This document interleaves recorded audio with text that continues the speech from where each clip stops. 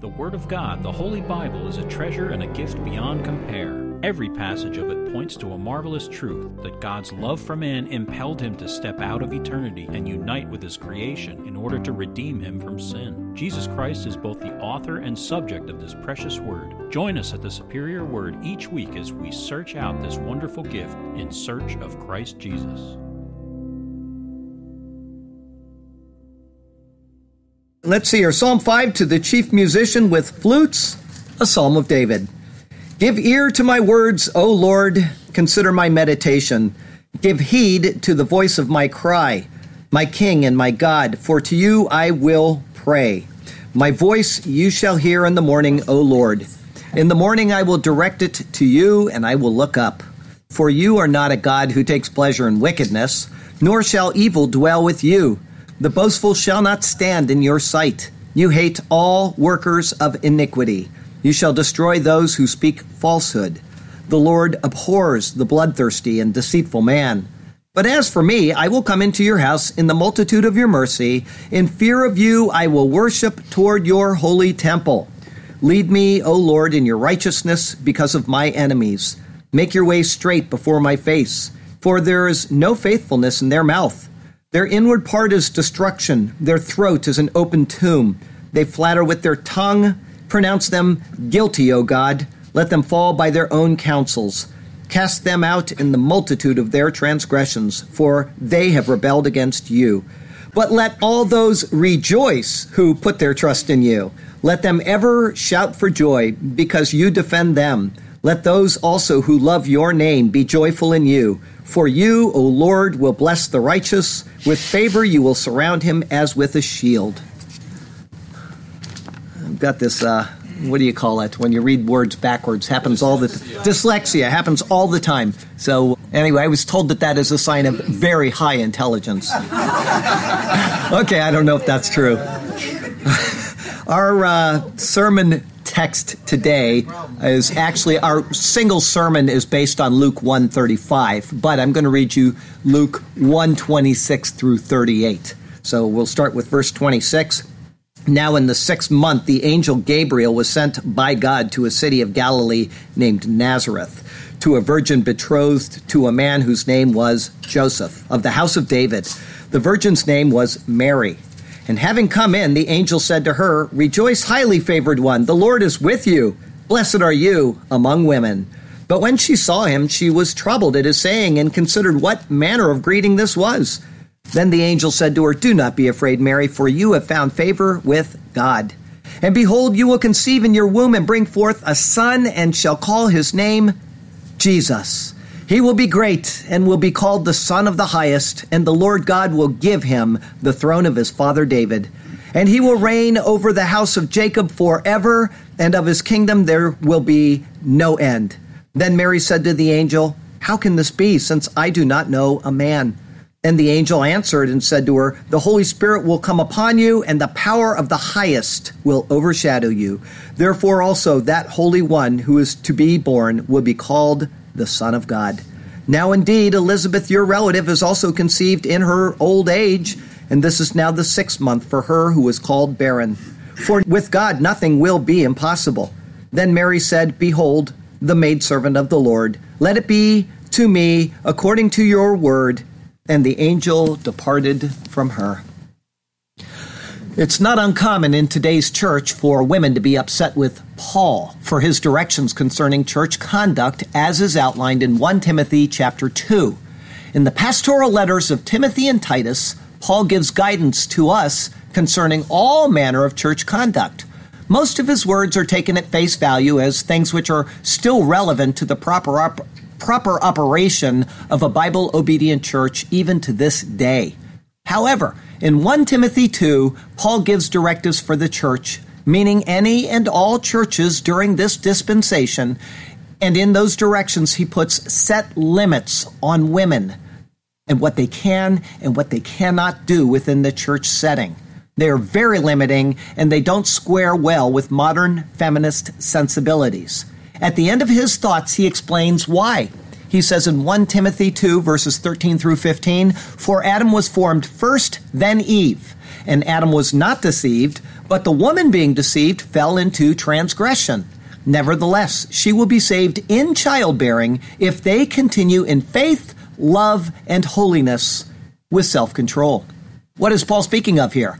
A woman will be saved in childbearing? Isn't a woman saved in the same way as a man? Aren't people saved by grace through faith? Isn't it a gift and not of works? How can Paul say that a woman is saved by doing certain things? That seems completely contrary to what the epistles say elsewhere.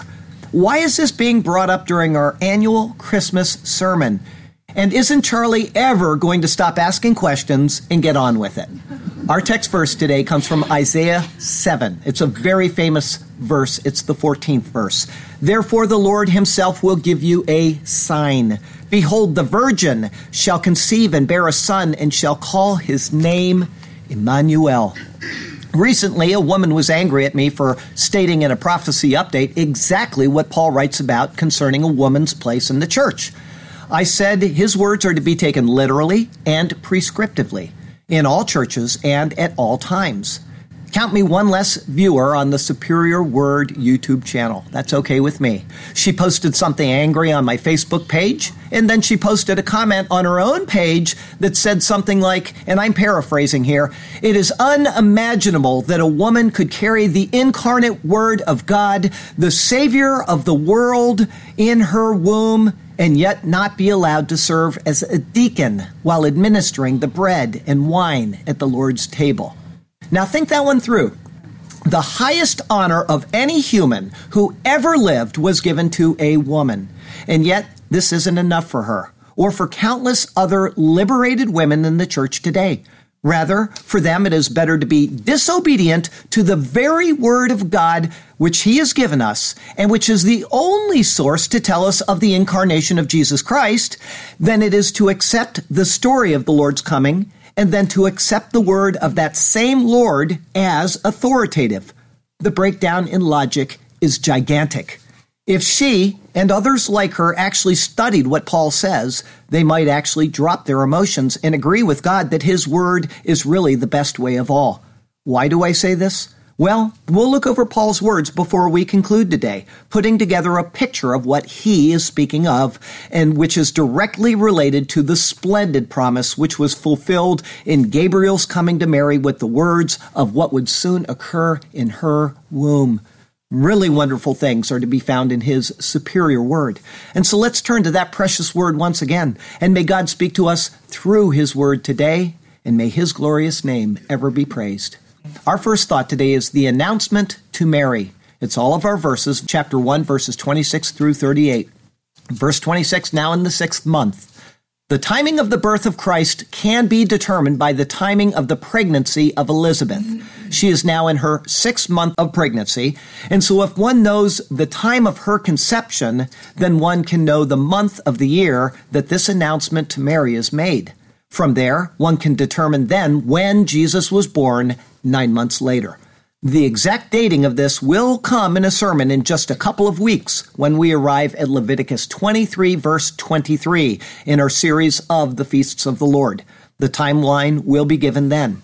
Until then, be assured that Luke is carefully chronicling certain names and periods of time so that we can know with all certainty when Christ Jesus was born. For now, let us just know that it is in the 6th month of the pregnancy of Elizabeth, mother of John the Baptist, that Mary is told this announcement. Verse 26 continues, the angel Gabriel was sent by God.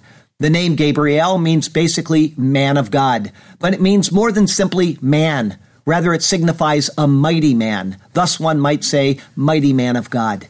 He is found twice in the book of Daniel and twice in the book of Luke. Once at the announcement of the coming of the birth of John the Baptist, and once here with the news to now be relayed to Mary. As he is a heavenly angel who passes on messages from the throne of God to humanity, he is often associated with one who speaks with authority and eloquence, and thus we remember him today in the idiom, he has the gift of gab. Verse 26 continues, to a city of Galilee named Nazareth. The region of Galilee is mentioned 6 times in the Old Testament. It means circuit or circle. Most notably, it is found in the prophetic announcement of the coming Messiah in Isaiah 9, verse 6. But I'm going to read you all of chapter 9, verses 1 through 7. Here's what it says there.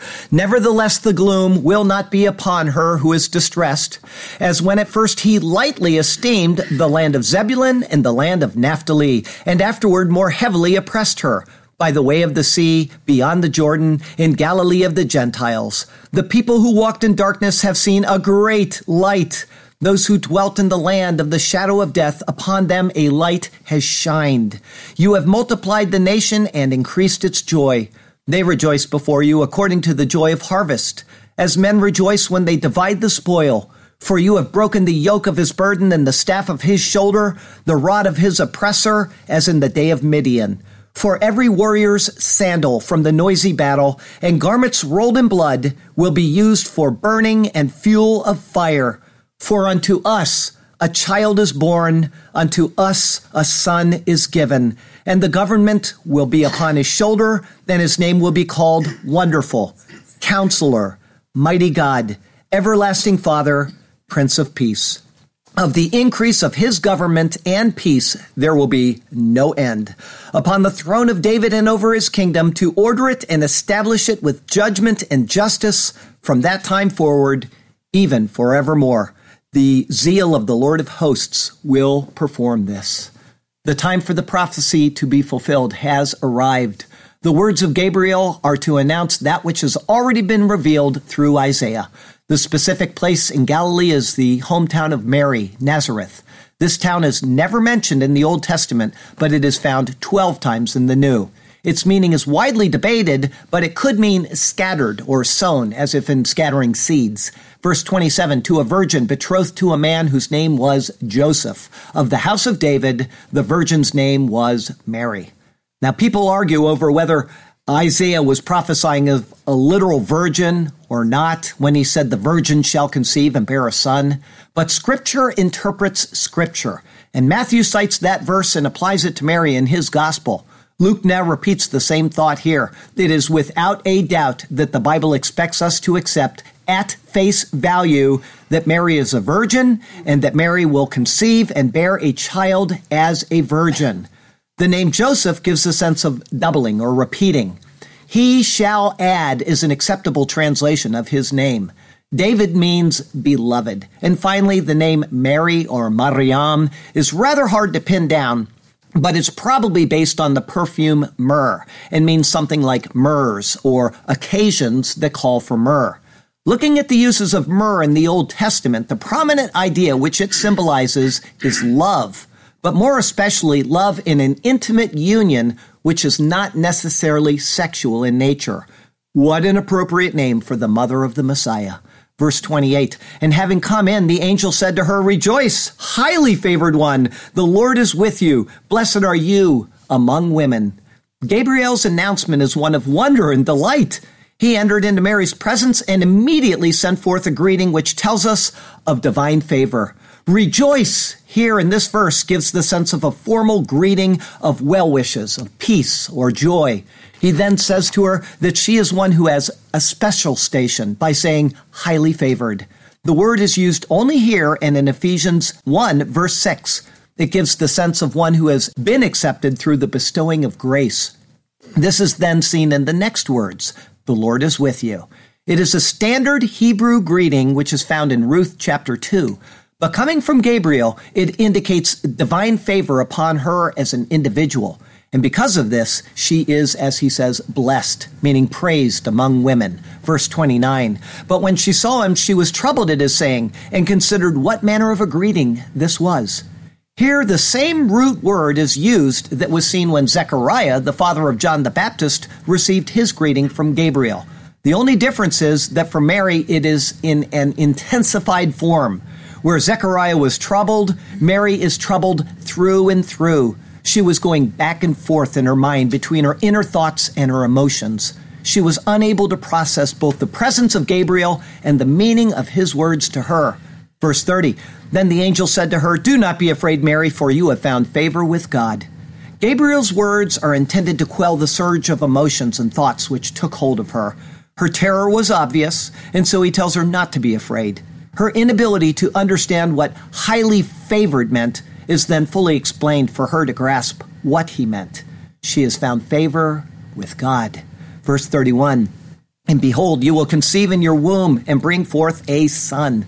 There is no doubt about Gabriel's message here. He is making a purposeful connection to Isaiah 7, verse 14. Mary is a virgin, the virgin will conceive, and the virgin will bring forth a son.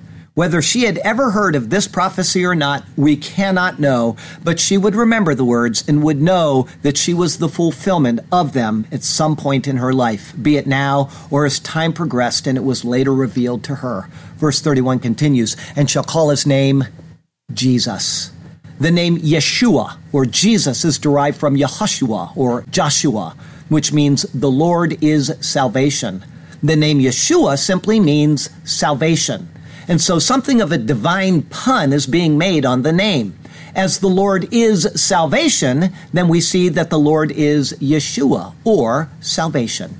It is to be his name, and it is to be his function. But Mary, if she has heard of the prophecy of Isaiah 9, which I just read you a moment ago, would then be even more confused. There, Isaiah said that his name would be Emmanuel, or God with us.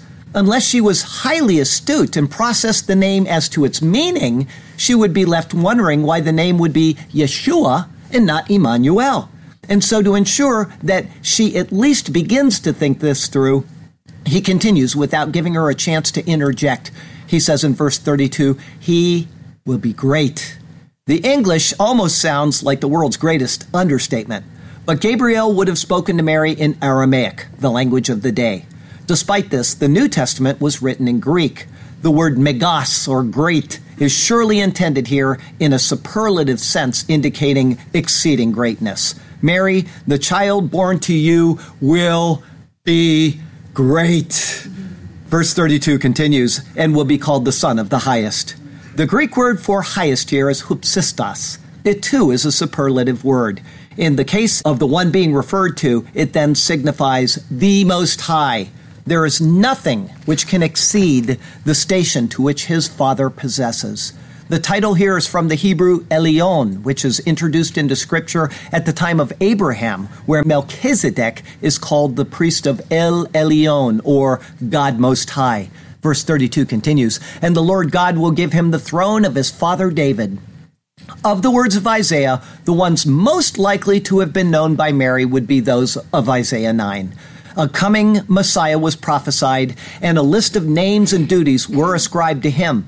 That he would sit upon the throne of David was surely known to all of the people of Israel, and Gabriel's words now would call this prophecy to mind. The throne was to be granted to her son, the Son of the Highest, by Jehovah Elohim, or the Lord God. Verse 33, and he will reign over the house of Jacob forever, and of his kingdom there will be no end. Though not identical to the prophecy, Gabriel's words mirror the words of Isaiah 9, verse 7, which I already read. There will be no end to his government, and he will sit upon the throne of David forever and ever. The house of Jacob comprises the 12 tribes of Israel. The kingship over them was granted to the throne of David, and the throne of David is now said to be granted to the child that she would bear, and the reign of his throne over this kingdom would be without end. But in this, there now arises an obvious question for this heavenly messenger. First, Mary is betrothed to a man, but she has not yet been married to him. How could the child she was to bear be the son of the Most High and not be the son of Joseph? And more, how could she conceive in her womb without having known a man? The betrothal to Joseph and the obvious state of her virginity both appeared to render the words of Gabriel impossible to reconcile. Verse 34, then Mary said to the angel, how can this be, since I do not know a man? It is the most obvious question of all. In the beginning of a child, it takes two to tango, and that music had not yet played in her life. The question is surely one of understanding the nature of humanity, and not one of denying the possibility of Gabriel's words. Where Zechariah had history to provide an answer to his question, meaning Abraham and Sarah, among others, Mary had no such history to rely on. Not since the world was created had a woman bore a child without knowing a man. How How can this be then is not distrust, but a lack of understanding. That lack will now be corrected. Verse 35, and the angel answered and said to her, the Holy Spirit will come upon you, and the power of the highest will overshadow you. The chances of Mary not knowing the creation account of Genesis would be very, very unlikely. Almost anyone today with 10 brain cells will know the words, in the beginning, God created the heavens and the earth. They will know where the words came from, and they will know what they signify. The creation account would have been commonly held knowledge by the people of the land. What Gabriel is telling Mary now would take her mind right back to those early school lessons. In Genesis 1 verse 2, it says, the earth was without form and void, and darkness was on the face of the deep, and the Spirit of God was hovering over the face of the waters. The same God who created the universe, and the same God who then formed the barren, lifeless elements into shape, would come upon her and overshadow her. Just as God uttered the words, let there be light, and there was light, so God would beget a child in her womb, and the spark of life would ignite in her. The lifeless womb would come alive, even as the lifeless creation had brought forth life. From let there be light, even to let there be life, the word of God would be accomplished. There was the creation by God, and there would be the entrance into that creation by God. Verse 35 continues, therefore also that Holy One who is to be born will be called the Son of God. Gabriel's words have answered the how, which Mary asked. Now his words explain what that means. She will bear a child, and he will be called the Son of God. He will have no earthly father, and no earthly father is even necessary. And because no physical act of union will take place, there can be no sin imputed to her for violating her betrothal to Joseph. Further, as he was born of God, the term Holy One is given. He will be set apart unto God and thus holy. Just as the high priest of Israel was set apart to God, and just as the people Israel were set apart to God, there would be a special separation of this child to God, which would make him unique above all others. It is probably here that she realized that Isaiah's name for the Messiah, Emmanuel, is actually a title. His name is Jesus, and he is God with us. Depending on her knowledge of Hebrew scripture, she could either find herself getting lost in countless points of doctrine and how they were suddenly cleared up by the announcement which has rested upon her ears, or she could simply take the words at face value and not consider them further than what had been spoken. But what she had heard is still being pondered and studied 2,000 years later, and still not all that it means has been drawn from it. Verse 36, now indeed, Elizabeth, your relative, has also conceived a son in her old age, and this is now the 6th month for her who is called barren. Elizabeth means both God is 7 and God is oath. The name carries both meanings. Here she is called your relative. In verse 1:5, she is said to be of the daughters of Aaron, meaning of the priestly class of Israel. Taking this in its intended sense, this means that either Mary's father or mother was of the house of Aaron, or that the mother of Elizabeth was of the house of David. As we are not told, we cannot speculate too far other than to say that it is possible that Christ Jesus descends from Levi through Aaron, as well as from the line of David.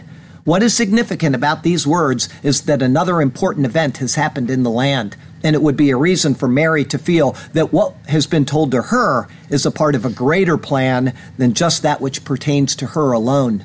The Lord was working once again in the land of Israel, and she was to be a great and blessed part of that plan. But even more, Gabriel identifies the child to be born to Elizabeth as a son.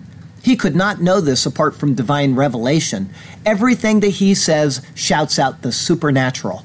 Verse 37, for with God, nothing will be impossible. Jesus will later say in the book of Luke, the things which are impossible with men are possible with God. This is the intent of what Gabriel now says to Mary. God cannot make a square circle, and he cannot make a 2 into a 7. He also cannot violate his own character, such as being unrighteous. But those things which are deemed impossible to man are wholly possible to God. The barren womb of Elizabeth had come to life, and the virgin womb of Mary would do so as well. Verse 38 finishes our verses today. Then Mary said, "Behold, the maidservant of the Lord, let it be to me according to your word." And the angel departed from her. Mary's answer to the news which she has received is the simplest and most basic words of acceptance that one could think of. There are no further questions such as when, as if she wanted to be ready for things to happen, nor does she ask why, as if she was somehow unsuitable to the role that she has been chosen for. Unlike the parents of Samson, who is also divinely prophesied, she doesn't ask for a cupful of details as to the many variables of what she should do during her pregnancy or afterwards. Instead, with the purest of faith that if God has chosen her and if he has the plan already in motion, then all she needs to do is submit herself to the will of the Lord, and that will be sufficient. I'll read that again so everybody understands where I'm going with this. All she needs to do is submit herself to the will of the Lord, and that will be sufficient. And so in saying, "Behold, the maidservant of the Lord," she accepts everything that has been presented as possible and everything that will occur as is in accord with his sovereign will. She simply and faithfully accepts her role in redemptive history. And with that, Gabriel departs her presence. May it be according to your will, O God. May my life be used as you alone see fit and right. May you guide my every step as upon the path I trod. Be with me through every day, and be with me through every night. I am your servant, and your will is what I desire. According to your word, I gladly live my life. From this day forward, to your will I aspire. I am in your hands for use and not for insolent strife. Thank you for the Christmas gift, our Lord Jesus. Because of him, to you my life I submit. How grateful I am for something so very marvelous. Because of such love, to you my life I do commit. Our second thought today is the child of God, born of a woman. As we open today, I mentioned Paul's instructions to us concerning propriety within the church, especially in regards to the conduct of women. But what does this have to do with the Christmas story? Why include this in a Christmas sermon? Well, God established a hierarchy which hasn't changed since the creation of man. There will never be a time that woman comes before man in the sense of creation. She came from him, and he is over her. That is what God ordained. However, there is a time when woman comes before man in the reception of a very special honor. Before we get there, though, we have to get through the cataclysmic event which precipitated the need for this high honor. Here are Paul's words to the women of the church. I desire, therefore, that the men pray everywhere, lifting up holy hands without wrath and doubting. In like manner also, that the women adore themselves in modest apparel, with propriety and moderation, not with braided hair or gold or pearls or costly clothing, but which is proper for women professing godliness with good works. Let a woman learn in silence with all submission, and I do not permit a woman to teach or have authority over a man, but to be in silence. For Adam was formed first, then Eve. And Adam was not deceived, but the woman, being deceived, fell into transgression. Nevertheless, she will be saved in childbearing if they continue in faith, love, and holiness with self-control. Paul sets strict boundaries on women in the church as to what is not permitted. The words are set, and they are prescriptive. Obedience to them is expected. But he then immediately explains why these things are to be by bringing in the creation account to justify his position. He says that Adam was formed first and then Eve, creation. He then goes from the order of creation of man, first Adam and then Eve, to the fall of man. He cites the creation account saying, and Adam was not deceived, but the woman being deceived fell into transgression. Paul's logic is that the serpent went to the one he knew was susceptible to being deceived. If this were not so, then the Bible would not have bothered with telling us this. What the Bible implicitly declares, and what is obvious from human nature, is the truth that women are beings which are formed differently than men, and who follow different internal guidelines in order to make decisions. And so in order to avoid the error of the fall, meaning deception, being repeated in the church, Paul gives specific directives to which there are no exceptions. The problem with exceptions is that they eventually become the rule. Remember our prophecy update today? That has become the rule in churches all over the world. And it is incorrect, and it is disobedience to God. This is not how the affairs are to be handled. And so rules of conduct are set and they are fixed. The woman was deceived and fell into transgression. Lesson learned. Guidelines are established based on this. Doctrine set. However, Paul then says something which seemingly makes no sense at all unless the context is maintained. He says, nevertheless, she will be saved in childbearing if they continue in faith, love, and holiness with self-control. First, the translation is incorrect, and so no wonder it makes no sense. There is an article in front of the word childbearing, which is left out in almost all translations. A direct translation says, she will be saved, moreover, through the childbearing. Paul's context is the creation and fall of man. From there, he immediately went to the idea of salvation. She will be saved. The Genesis account comes alive once again through the hand of Paul. Creation, fall, salvation. It is all there waiting to be unpackaged. And so what is he speaking of? Are women saved if they have children? If they don't have children, will they go to the fiery furnace forever? Will they be more saved if they have lots and lots of children, like Catholics maybe? Or how about super saved, like the Amish? I don't know. No, none of these things apply. The second thing to notice is that the account goes from the singular to the plural. It says, she, singular, will be saved, moreover, through the childbearing, if they, plural, abide in, ... Obviously, two things are on Paul's mind, which are completely overlooked by angry women who want to be deacons and elders in the church, despite being told that it is not allowed. Paul has explained why, and now he tells them that in a way, there is a great, great honor which they possess anyway. Only 4 of the 26 versions of the Bible that I reviewed includes the definite article before childbearing. And 2 of those make it into a paraphrase, although they are correct in their idea of the paraphrase nonetheless. But before we look at what Paul is referring to, let's see how difficult this verse is when one is trying to force theology into it instead of drawing it out. Here are the various translations that I looked at. See how they attempted to translate their way out of a theological dilemma. Women will be saved through childbearing. She will be saved through childbearing. Women will be preserved through the bearing of children. She shall be saved in childbearing. She will be delivered through childbearing, but she lives by her children. She shall be saved through the childbearing. That's the literal one. And finally, yet a woman will be brought safely through childbirth. These pretty much represent all of the translations, and only one is literal, the one which includes the article before childbearing. A couple of them are so wrong that it's hard to imagine what they were thinking. They come to a verse they do not understand. They don't study the verse. They don't pray about it. They don't contemplate it. And they say, well, let's just say, yet a woman will be brought safely through childbirth, as if all women are going to have children and not have any problems during their childbirth. They just made something up.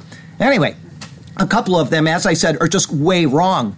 Of the 2 paraphrases that get the intent of what Paul is saying, the International Standard Version does the best job. It reads as follows: even though she will be saved through the birth of the child, capital C, if they continue in faith, love, and holiness, along with good judgment. Do you see what Paul is doing here? He's already taken us back to Genesis chapter 3. He has shown us what happened at the fall after the creation, and then he explains how that is corrected in the same passage.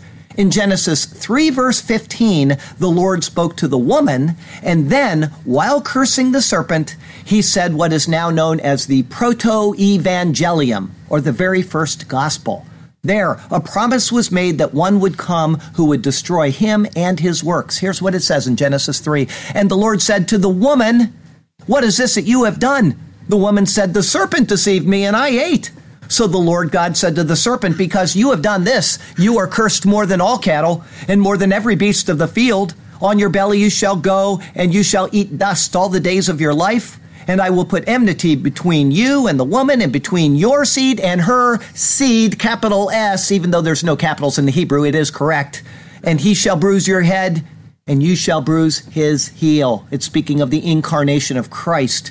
The Lord promises the woman will bear, and from her would issue the Messiah who would crush the head of the serpent. So who was Paul speaking of when he said, and she shall be saved through the childbearing? Who is she? Well, the nearest antecedent is found in the previous verse when speaking of the woman who was deceived, meaning Eve. Therefore, Paul is referring to Eve.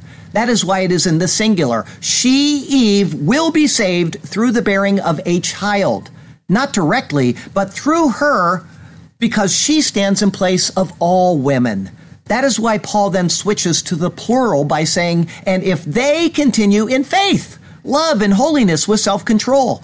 It is the call of the gospel to live in faith. And in living in faith, the woman will be saved, just as the man will be saved. And this faith is based on the grace which was given to humanity in the Christmas child, the Lord Jesus Christ. And so why did I include this passage from Paul's letter to Timothy, which governs church-age doctrine in a Christmas sermon? The reason is because of Mary's simple, humble proclamation of faith. Behold, the maidservant of the Lord. Without having all of the details, and with simple faith that God is God and his will is right, she acknowledged that she was at his disposal. In the Church of 2017, we have so much more than the limited knowledge of God's plan that Mary had. Rather, we have the entire book, complete and sealed, which tells us of what God has done in Christ Jesus. We have the Christmas child revealed. We have the perfect life lived. We have the perfect sacrifice given. And we have the acceptance of each in the resurrection of Jesus Christ. But before he accomplished these things, we have recorded for us the simple faith of Mary, which set the stage for all of those other things to come to pass. Behold, the maidservant of the Lord. This may not be the most dramatic Christmas sermon, one which gives the warm details of the birth of Christ. Such sermons will bring us to tears when we hear of heaven's King lying in an animal's feeding trough. They excite us with high notes of the heavenly choir singing forth the praise of God. Those are sermons which fill us with the Christmas spirit, but we must remember that there could be no Christmas child without a heavenly Father and an earthly mother of that child. The Father's involvement shows us how much we are loved by the Creator of all things. And the Mother's teaches us a lesson about what the Father is looking for in each one of us. He is looking for the simple obedience of faith and thus faithful obedience. We cannot separate ourselves from our actions. They define who we are. Eve, the first female, and thus she who represents all who follow after her, is saved through the birth of the child. Mary, the mother of Jesus, was saved through the birth of the child. And any others who will come to him for salvation are saved through the birth of the child, because the child then died to save them as well. Why are we expected to live out the roles assigned for us as men and women of God? Because the child of Christmas came to die for us so that we could live for him. He is the Creator and he is the Redeemer. His name is salvation, and salvation is what he gives to us if we will simply have faith. Is disobedience to his word worth appeasing the pride that rises up in our hearts? May it never be so. Gabriel's words to Mary said, "Blessed are you among women." It is the woman who was deceived and fell into transgression, but another woman was called blessed among them. Where Eve was faithless, Mary was found to be faithful. Where Eve brought about the need for salvation, she was saved through the birth of the child named salvation. And that birth came through one of her own gender. Paul's words are not restrictive on women. They are freeing. The deception of the woman led to the fall of the man. In his fall, she fell as well. But in granting the honor to Mary of bearing the Christmas child, the disgrace of the fall can be erased in all of us even those who were deceived in the first place. God's gift to humanity is given, the light shining in the dark places has come forth, and the forgiver of all transgressions has walked among us. Let us acknowledge that his way is best, that his plan is perfect, and that obedience to him is intended for our good in all ways and at all times. He has spoken, his word is proper, and our humble act of adhering to it will bring great reward when we stand before him and receive our judgment for the lives that we have lived. Jesus Christ died for all of us. Jesus Christ offers that salvation to all people if they will humbly receive that salvation. Please do it today. That's why we are here today celebrating Christmas, is because a child was born into the stream of humanity that could do these things. And that child had a mother. And not just a mother, he had a maidservant of the Lord. You know what a maidservant is? It's the lowest of lows. That's what she was saying. And yet she offered herself without any questions at all. Use me, Lord. And that's what we are expected to do as well. Call on Jesus Christ and then be obedient to the word that he has given. Pursue this word all the days of your life, because without it, your doctrine in your life will be just like this, and you will never have any soundness in your life. How many Christians are out there that are like that, when all we need to do is just yield ourselves to him? Please call on Jesus Christ, be reconciled to God, and then pursue him with reckless abandon. Our closing verse comes from Titus. It's chapter 2, verses 11 through 14. This is another pastoral epistle, so you get a little more doctrine, okay? For the grace of God that brings salvation has appeared to all men, teaching us that denying ungodliness and worldly lusts, we should live soberly, righteously, and godly in the present age, looking for the blessed hope and glorious appearing of our great God and Savior, Jesus Christ, who gave himself for us, that he might redeem us from every lawless deed and purify for himself his own special people, zealous for good works. Praise God. Next week, we're going back to the feasts of the Lord. It's going to be Leviticus 23, 9 through 14. Changing from earthly to incorruptible suits. It's entitled The Feasts of the Lord, First Fruits. That'll be our 38th Leviticus sermon. And I'd like to tell you something special here. The Lord has you exactly where he wants you. He has a good plan and a purpose for you. He was willing to put on a body of flesh and dwell among us, despite all of the pains he had to endure in the process. If he did that for you, think of how much more lies ahead when we walk with him in glory. So follow him and trust him, and he will do marvelous things for you and through you, okay? Good stuff. Our poem today is called The Zeal of the Lord of Hosts. Nevertheless, the gloom will not be upon her who is distressed or in agony, as when at first he lightly esteemed the land of Zebulun and the land of Naphtali, and afterward more heavily oppressed her by the way of the sea beyond the Jordan. It shall occur in an area of the Gentiles, around the land of Galilee. The people who walked in darkness, it is they who have seen a great light. Those who dwelt in the land of the shadow of death, upon them has shined a light so bright. You have multiplied the nation, and likewise its joy you have increased. They rejoice before you with great ovation, according to the time of harvest, a joy which will not be ceased. As men rejoice when they divide the spoil, when they receive the bounty and no longer toil. For you have the yoke of his burden broken, and the staff of his shoulder is taken away, the rod of his oppressor no longer an unfriendly token, as in the day of Midian, when he was destroyed that day. For every warrior's sandal from the noisy battle and garments rolled in blood will be used for burning and fuel for fire, worthless chattel, useless implements overtaken by time's great flood. For unto us a child is born, a time to rejoice and not to mourn. Unto us a son is given, the one to lead us from death to a living. And the government will be upon his shoulder. Every eye will see him, every soul will be his beholder. Upon the throne of David and over his kingdom's realm, to order it and establish it with judgment and justice. From that time forward, even forever, he at the helm. The zeal of the Lord of hosts will perform this. And his name will be called Wonderful, the Counselor and Mighty God is he, Everlasting Father, Prince of Peace, pure and white as wool. Of the increase of his government and peace, no end shall we see. Do not be afraid, for behold, I bring you good tidings of great joy, which will be to all people forever told, the wondrous story, the birth of a boy.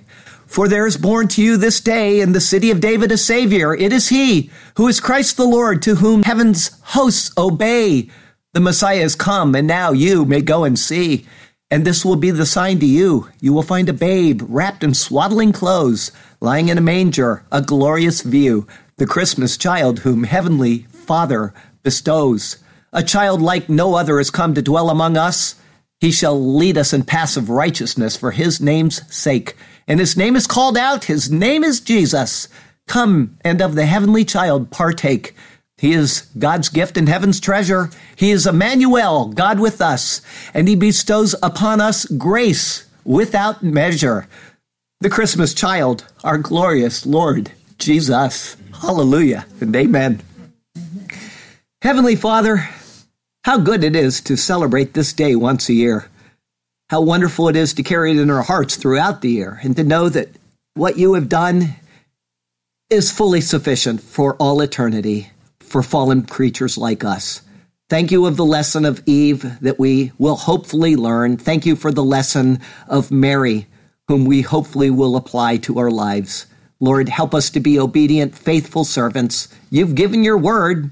It's not that tough if we just say, you are God, your will be done in our lives, and then act upon that. Lord, you know the people that are out there that are suffering right now, the people with their many trials, their physical disabilities. Not to single anyone out, but just as an example of all of them, we'd like to pray for our brother Paul, and that you would be with him and Elaine during this really crucial time in their lives. Help them to bond together in a way that they never imagined possible, and that there will be a happy end to all of this, which we know there will be, because we're all going to be together in your presence. And glory to you for that. Thank you for that, Lord Jesus. We commit the Lord's table to you. We thank you for this wonderful chance to celebrate Christmas once again. We thank you and we praise you in the name of your Son, the Christmas child, our Lord and Savior Jesus. Amen. Amen.